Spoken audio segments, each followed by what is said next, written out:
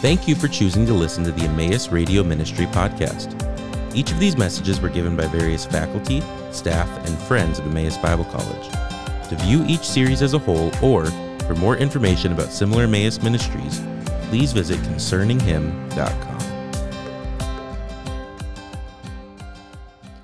The good news brought to us by the Bible is that God saves sinners who turn to Him in faith and seek forgiveness and eternal life.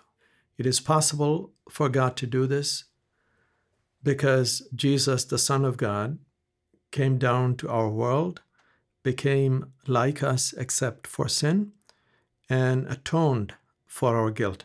He died in the place of sinners. He took our sins upon Him. Now, what the Bible reveals to us is that this salvation that God accomplished through Christ is not something that just came about 2,000 years ago as a new idea that God had for our sake, but something that He had purpose from the very beginning. More than 4,000 years ago, when God called the man Abram out of southern Mesopotamia with a promise, that promise included the plan of saving all the families of the earth through him.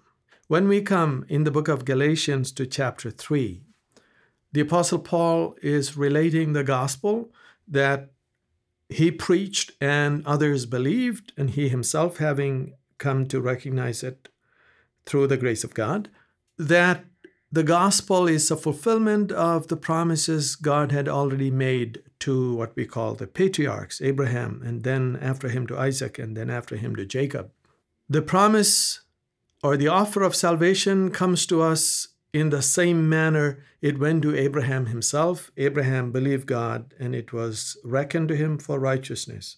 Now, Paul is writing to the Christians in Galatia because the gospel has been corrupted in their midst by some who were fanatical, very zealous for the law of Moses, and probably not just for the law of Moses, but also their ancestral traditions, what became codified later in Judaism in the form of Pharisaism as the Mishnah.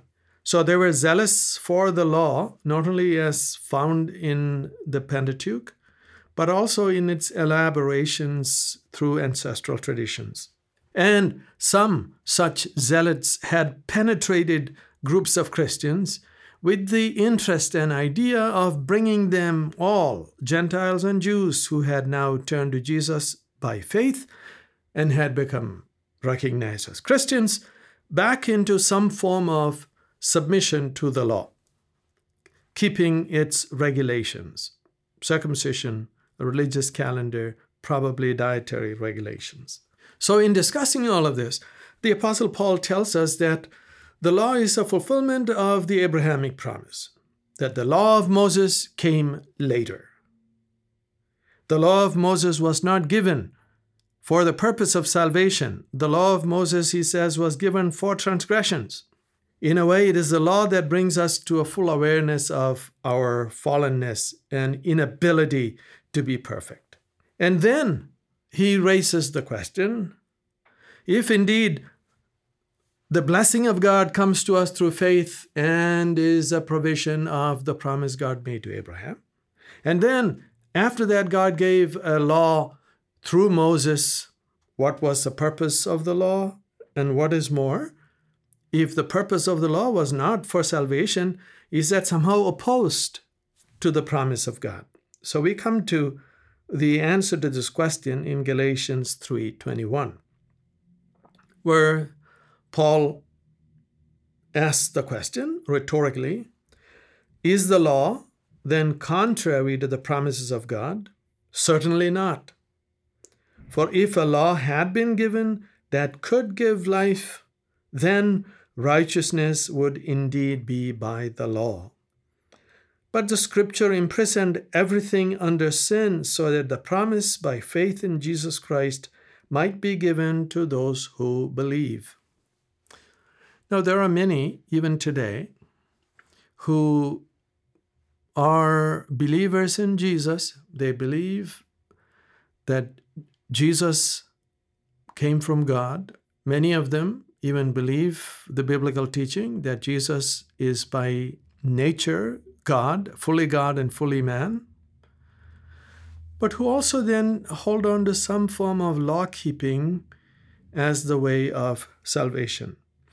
Some explicitly hold to the Old Testament law as something that is required by them to be kept for salvation.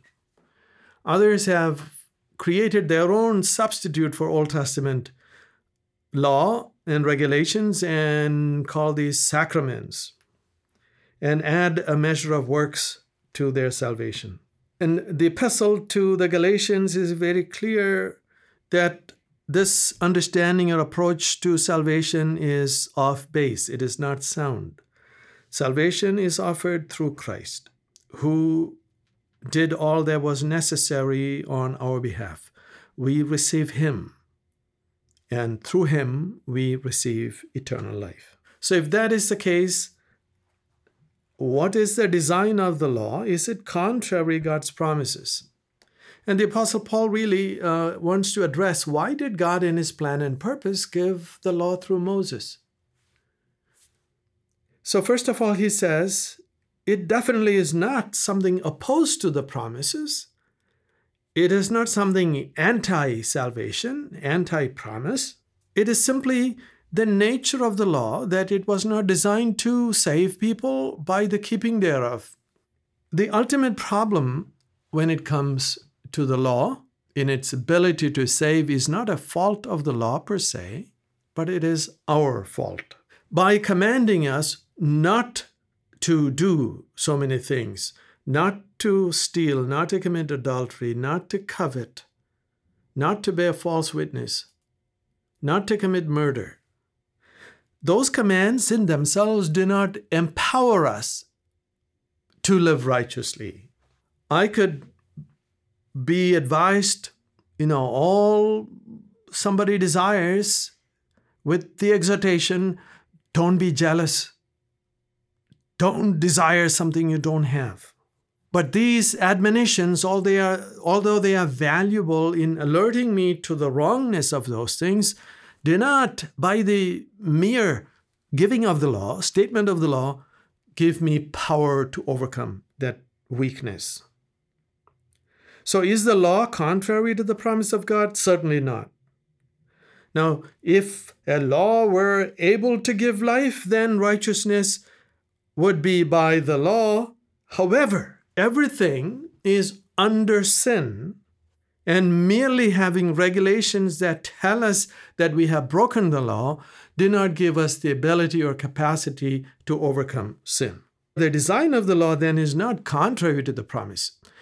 It works in sympathy with it. It works alongside it to let us see that salvation must come by the free gift of God. The law exposes my own sinfulness. It was given for transgressions in the sense that it shows me that I am a transgressor. The Apostle Paul himself speaks of his experience somewhat in this regard in Romans chapter 7.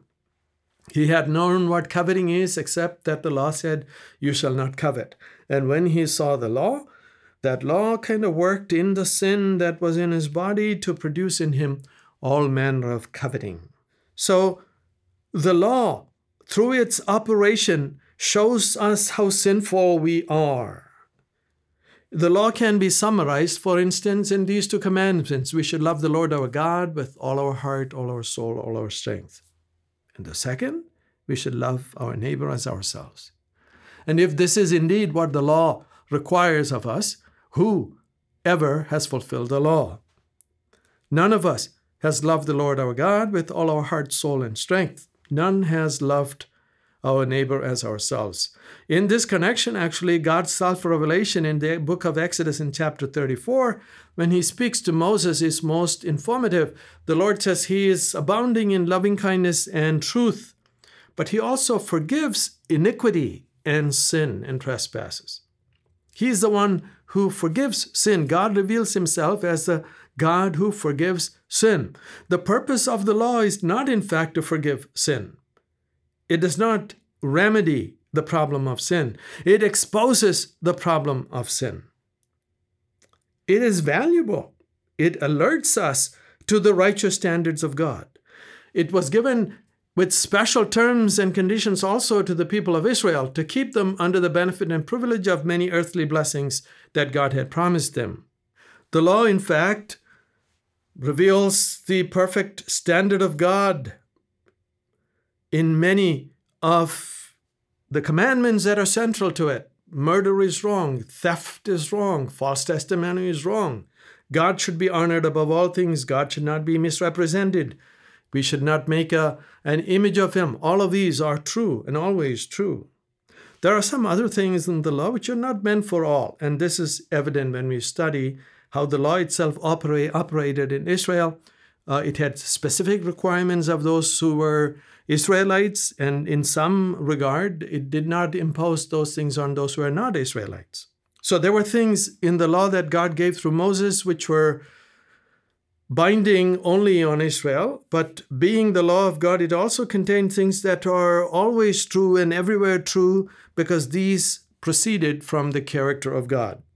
Truth, integrity, honesty, honoring of life that is God's gift, all of these come from what God himself is in his character and nature. So the weakness of the law was that it was not empowering. And what God has done through the promise is that when we turn to God, the living God, by faith, seeing Jesus Christ, whom he has sent as a fulfillment of his promises as our Savior, he not only forgives our sin, he gives us his Spirit. So in verse 22 of Galatians 3, the Apostle Paul tells them, Scripture imprisoned everything under sin, so that the promise by faith in Jesus Christ might be given to those who believe. When we turn to God by trusting in Christ, the promise of life becomes ours.